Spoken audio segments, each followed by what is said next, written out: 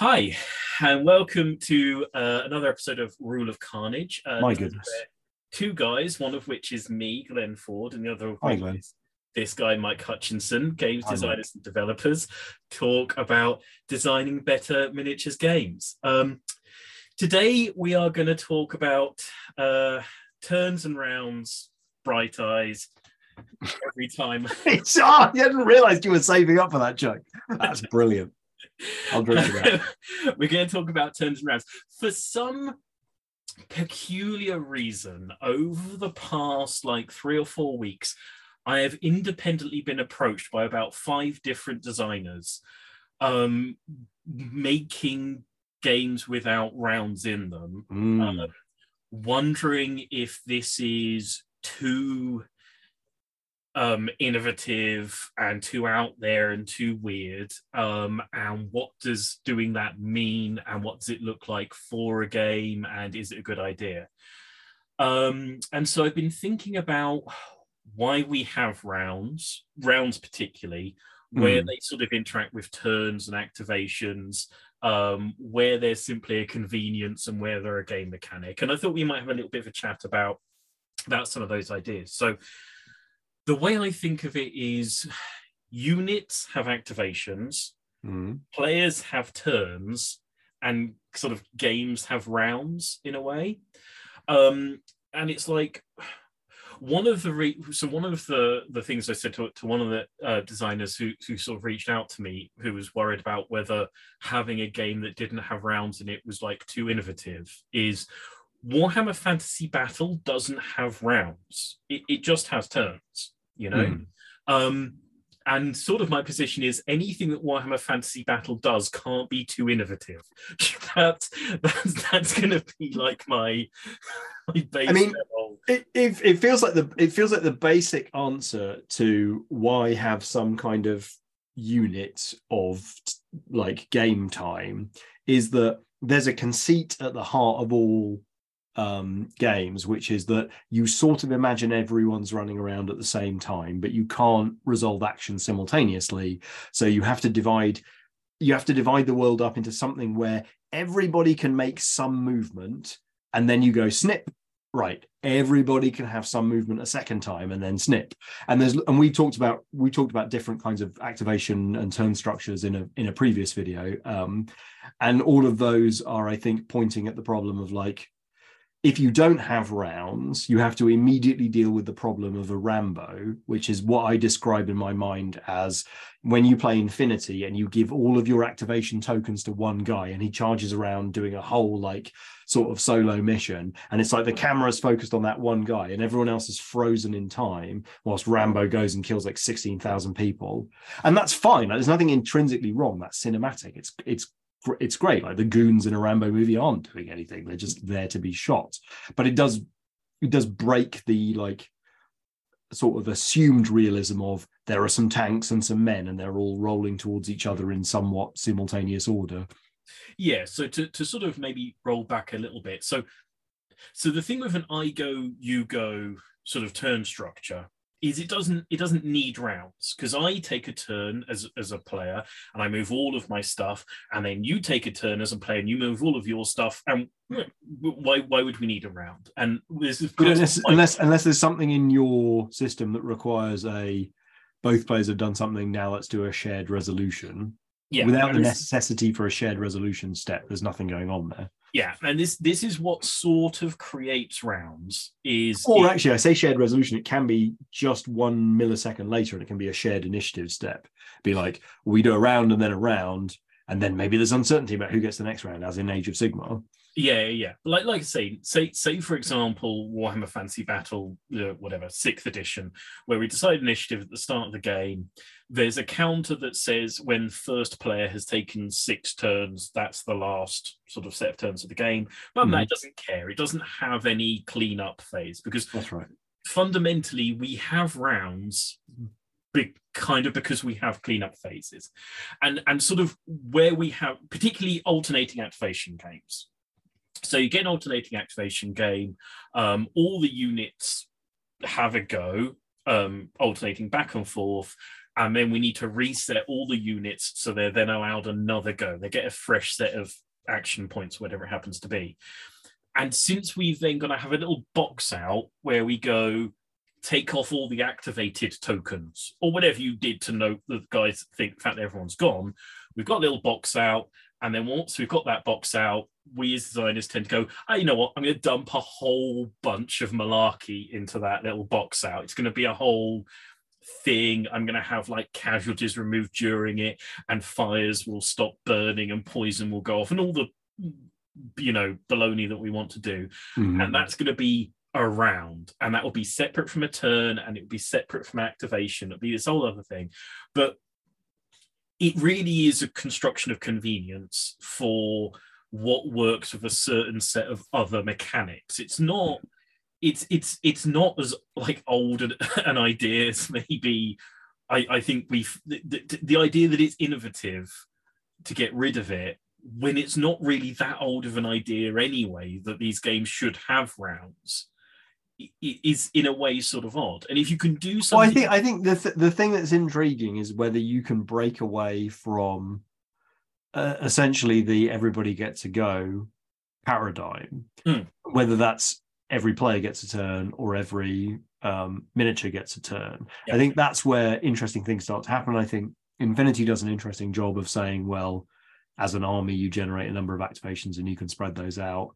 I think Wrath of Kings, if I recall correctly, has the sort of the card river activation where you can, whoever's the first card gets to activate, but you can bump the order of things around so you can kind of strategically stack what's going to happen. So I think there's lots of interesting ways of shuffling around the idea that, does everybody need to have a go? Is everybody having a go the most interesting and cinematic thing that could happen on the table? Like, does it matter that this goon at the back, you know, does something innocuous that no one cares about versus the hero with the camera on them getting to do three things? Like, it is an interesting games design question, I think. Yeah, and I think so. I think one of the tricky things that happens, so the question is, can you elegantly like refresh the activations on the tabletop in an organic way without having this box out and going, right, end of the round, everyone gets refreshed. Reset button, yeah.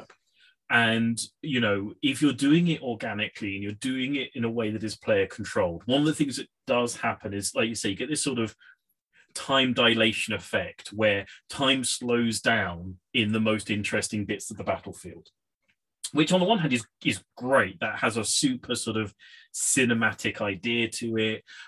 You have fewer uninteresting activations potentially.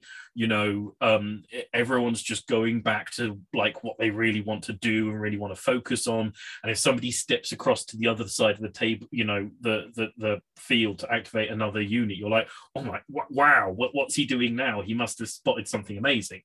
But if the thing that gets solved within the sort of the time dilated section that's going on that gets solved, you really can have a fat drop off in like focus and tension and interest, particularly if like everyone's fighting over one corner and then one player runs out of units in that corner, and you're suddenly like, oh, okay, right, well, your guys are all over in that corner now, and these guys are in this corner. These guys have done literally nothing all game. It's time to start yomping them across the field. It can be very tricky to moderate the rhythm and the tension and the interest in games like that, because you're letting the players sort of control where the focus is, and you know, you're letting sometimes the dice and the wounds and the activations control where the focus is, and they don't always play ball in the way that if you go, no, everybody moves across the tabletop, everybody gets to a position that if the hero dies, there's still going to be somebody stood right behind him and he's going to be in the right place and it's still going to be of worth to resolve. So I bumped into our mate Joe, and he was explaining, he explained 3 CCGs in rapid succession, so I'm not 100% sure this is the correct one that I'm pinning to, but he was explaining the like activation exchange in Digimon, where like when you play cards, that gives energy to your other player so that they can then play more cards. And I think that's an intriguing thing to dig on in an activation system where like maybe we both get an activation, let's say, and when I activate a model, whatever it does, like if it moves, the people that are near it get activation tokens if they're an enemy, or if they shoot someone, then they get an activation token. And so you could have a very fluid system where if you don't choose to flick the first domino over in like the left flank, then nothing really happens in the left flank until you start to knock over a domino. And so you could have something that was very like sort of, it's almost like pulling focus. It's like, where is the action happening? Because I flicked the first domino in the center, he moved over here, so these people get an activation token and they cascade around. So I think there's definitely like the following the action metaphor feels kind of interesting, and the exchange of power or the exchange of activations I think is an interesting place to dig. Yeah, I think it's certainly like reaction abilities and the idea of things can trigger if they can see an enemy. And so, you know, when you step out into the open, how many activations you're giving away. Yeah, tug of war mechanics, I think, are an interesting thing to play with in relation to this. Like you say, in Digimon, you can like always cast any card in your opening hand because you always have enough energy to cast everything. It's just everything you spend. It's like literally a sort of tug of war thing.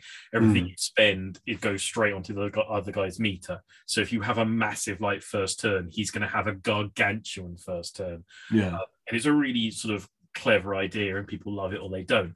But I think the idea of doing that in a miniatures game where it's like it's your first turn, you've got like up to whatever 10 activation points to spend, but if you spend 10 activation points, I'm gonna have 20 activation points, and if I don't spend 20 activation, if I spend 2 activation points, you'll then have 2, and you'll have 2 until I decide. Right. You'll get and it's somewhat reflected in the Billion Suns sort of bidding system where if I go heavy on the first turn, like you've got a bit of like space where you're like, okay, so he spent 20 credits. Like I could spend 20 credits. Like it's not going to put me in a competitively bad situation if I bring out a bunch of shit at this point. But equally, if I don't, then that's kind of interesting, and I could do that. Yeah. No. Obviously, that doesn't interact with the activation system in the way that you've kind of posed the topic. But I guess the one other thing that I guess I'll say is that like it didn't end up having this. But the way that Perilous Tales works was originally, I wrote this exact question in my notebook about 5 years ago. And I thought, could you create a game that had a 3-act structure like a narrative in a movie did, rather than having turns? Like, is a 3-act structure something where you could change the tenor of the game? And that ended up not working in the way that I wanted on the tabletop. And so I ended up going with a turnover system, much like Blood Bowl, because I find the turnover system in Blood Bowl to be both exciting and irritating in equal measures. But in a solo game, it's just pure brilliant because it doesn't because if you lose the game quickly, then you can re-rack, and like turning over because you made a bad flip or a bad dice roll, and then, you know, getting the game coming at you is kind of like, for me at least, like in a solo horror game, you want the game to come at you and you want it to jump. And for you to suddenly go, oh no, and then it just rip your throat out. Otherwise, it's not really doing what it's supposed to be doing. So I think a turnover system is something that, at least in activation systems, is explored a fair amount. Like, you know, Song of Blade and Song and Blades and whatever it's called, and This Is Not a Test and stuff that are sort of rooted in that idea of, you know, it comes from an uncertainty of command mechanic from historical games. I think that's the root, but I think what it ends up as being is this exact thing that you're talking about, which is I never know whether everyone's going to activate or not. And so that's not really the same as having a round in the same way. So I think that's another way to get to the same problem, which is if you want to reduce the certainty that everyone's going to get a go and change it up, then, you know, maybe have a turnover system. Yeah, I think that rounds are a construct. They're not like an inherent sort of part of the medium.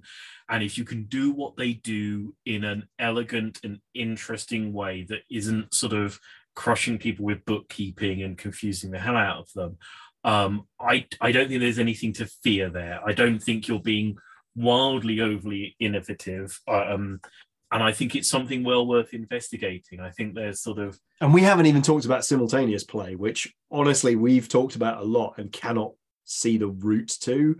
But like, I'm so because in board games, simultaneous play, you know, it's never been a majority way to play, but there are a ton of good games that have simultaneous play, and there are even traditional card games that having, like, you know, I remember my very first girlfriend just kicking my ass with Slam for years. And so I do think there's something to do with, you know, simultaneous play as well, as a way of breaking through this. But I mean, I don't know. I haven't been able to write that game yet. But yes, I throw that gauntlet down to you all. Like, yeah, there's a great simultaneous movement activation system for miniature games, which is yet to be written and which will probably revolutionize the genre and give us all the ability to go and make other simultaneous activation system. So please write it, someone, please. Yes, do so. Crack on with that. But yeah, don't be afraid of dropping out rounds. Don't be afraid of finding a different way of refreshing units. Do something innovative. Get people to interact and make interesting choices in relation to what they activate when and how they activate it. And as you're doing all of those things, tell us about it in the comments section. And while you're down there, hit the like and subscribe button. Maybe drop into the Discord, where this conversation has been ongoing, and there are people in there who are having conversations like this and similar to it. And would love to hear your opinion upon this idea.